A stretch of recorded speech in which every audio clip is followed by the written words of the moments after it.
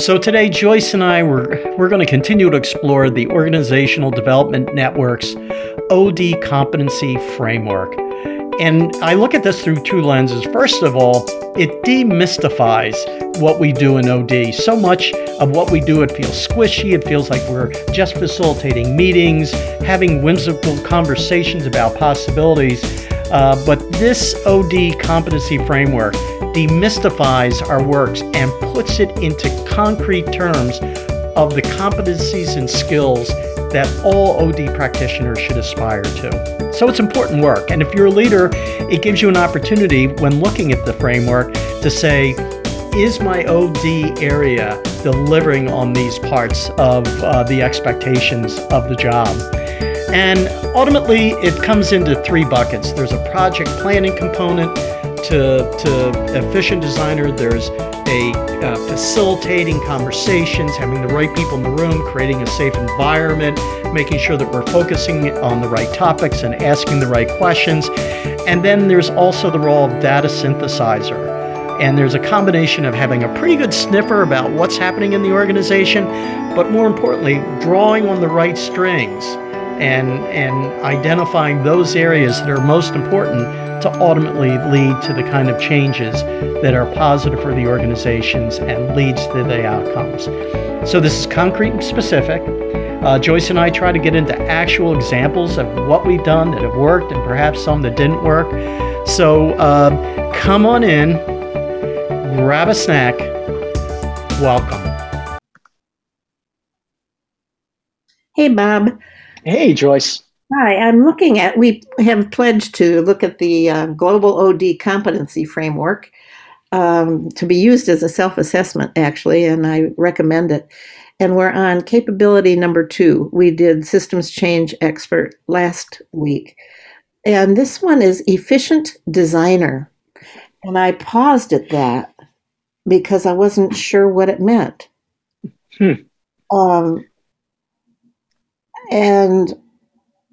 And I thought, gee, I don't know if I'm good at any of these. Not true. What do you think an efficient designer is? What's the efficient and what's the design? So I put you in the expert category here because when I see efficient designer, that begins with the ability to probe and understanding what's really happening inside an organization. You can't design efficient solutions if you don't know what the landscape is. And so I think there's 3 components to efficient designer. It's being that anthropologist I talked about a couple of weeks ago that can look and really get a sense of what's been happening in this organization. I think your Future Search Conference is a great example where you kind of lean into the way things are or have been. I think from there's kind of a thoughtful process called, so what? So what is this information telling us in the context of where we want to go organizationally? And then the third part, and this is the tough part, is going from ideation. Okay, so here are the elements that we want to impact, whether it's a process, whether it's a policy, whether it's a cultural shift, and then coming up with taking that information that you've got, coming up with ideas on where to go with it. And then the third part is actually acting on it. Yeah. So there's kind of a hard side as opposed to a soft side from my perspective in this particular competency. Yes, I think so too. And I'm thinking of one of the deepest probes we did on discovery was with STS, Socio-Technical Systems, with Bernard Moore. I'm going to give him a shout out. And I think, that got a little tangled because it became bigger than the need. I could have sneezed. God bless you. Thank you. 3 times. Thank you, people. So an efficient design, too, is just enough structure to get the job done. And I am both good and bad at that. especially for retreats, I used to overload the agenda. So it was no longer elegant and it got Yeah. pretty scary because my ideas in my head got huge when they were put into action. So I get that. Data synthesizer is part of what you were saying is what Yeah. data.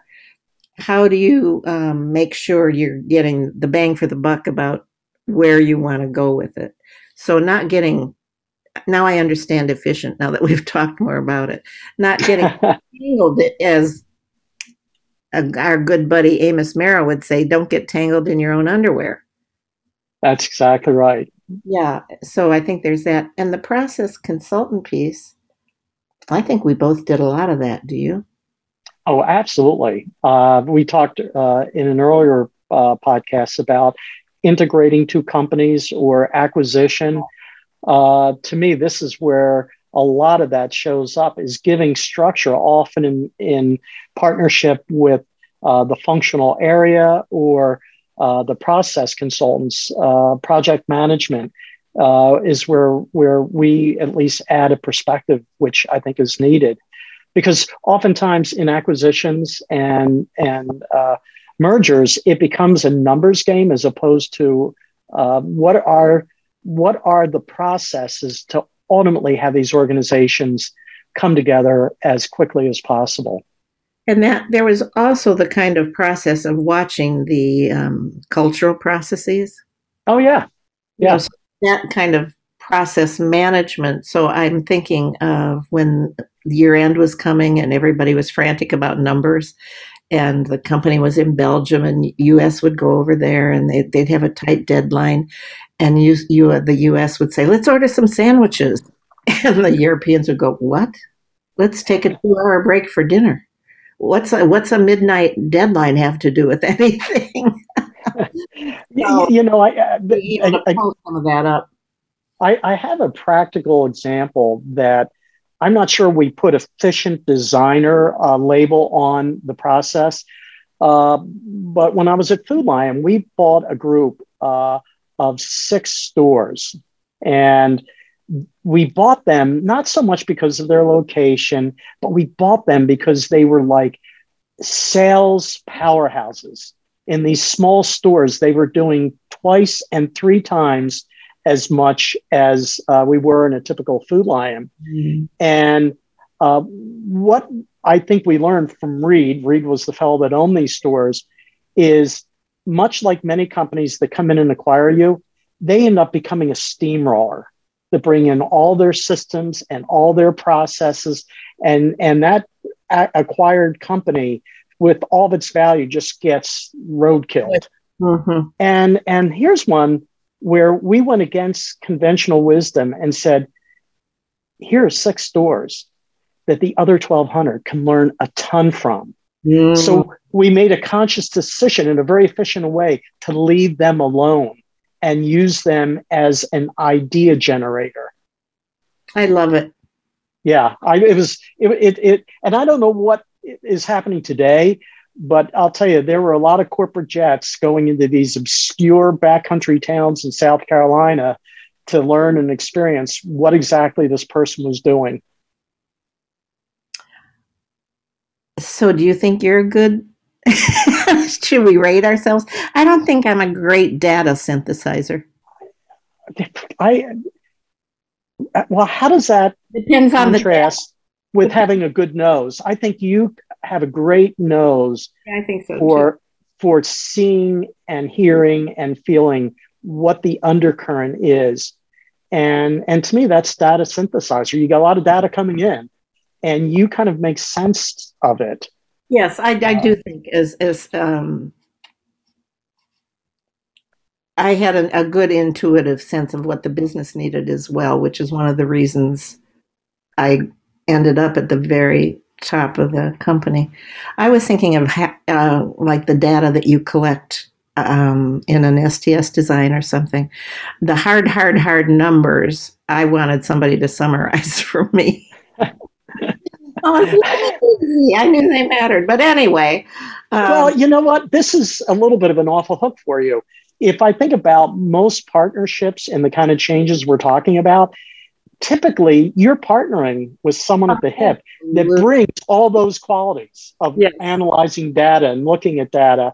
And when I say you see the undercurrent, you see what's happening underneath that's creating the results that are happening. Yes. My biggest problem here, so a truth burp, I'm not disciplined in this area. I get really curious, and I'm not sure that, personally speaking, that sometimes I have enough staying power when I'm in the middle of change and trying to come up with, what is the right process? What is the right discipline to kind of accelerate where we want to go? That's part of the efficient part. And sometimes I can be looking at the shiny objects and getting too enamored, as opposed to just the basics. What are the, and I think that's something that OD in general, I think we can become victim of. Well, I think we've said bring in outside experts when you know exactly what you want them for. Yeah, for sure.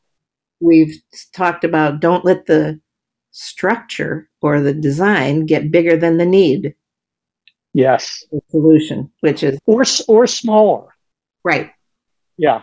Right fit. Exactly. Well, the Goldilocks principle at play. Wasn't that part the partridge that was a little bit too hot, a little bit too cold, and just right? I don't know. My granddaughters read YouTuber books. What can I say? Anyhow, I think this is an area where my work was a kind of maverick work, and I admire people that can do a more structured. I don't know. This is one where, and we're going to talk about Business Advisor next time. Yeah. And these all overlap and support one another. I mean, this is one where, I see you being a trusted business advisor because of your perspective and OD's perspective and big system change. And I think that clearly is in play when you think about efficient designer, is being a trusted advisor. My goodness. All right. I thought you'd shifted to business advisor, and I was going. No. I think that they next week. No, I'm not going next week. Not going to touch it. Not going to. Crazy things to do. Let's go do our day.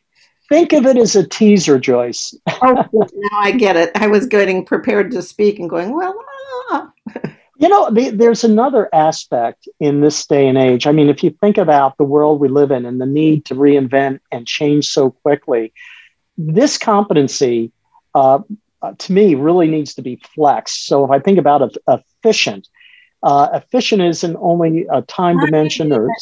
We're done. Come on in. But it also demands that you have a discipline to be able to get what it is you want. So with that, there's the teaser for the Business Advisor, and more to follow.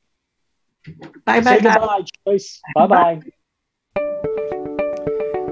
So thanks for joining us in today's conversation. The one thing that's bubbling up for me, while we're looking at this through the lens of ODN's competencies, after going through two, I could argue that most leaders in today's chaotic world should have components of each one of these competencies. So I don't know where that's going to lead us. Next week, we're going to talk about Business Advisor, which is the third OD competency. But I really want to explore potentially how does this apply to people at all levels, different functions of a company. I don't know if I'm on to something, but I think that we are. So I look forward to getting together with you next week and continuing this conversation. Have a great day. Until the next time, be safe.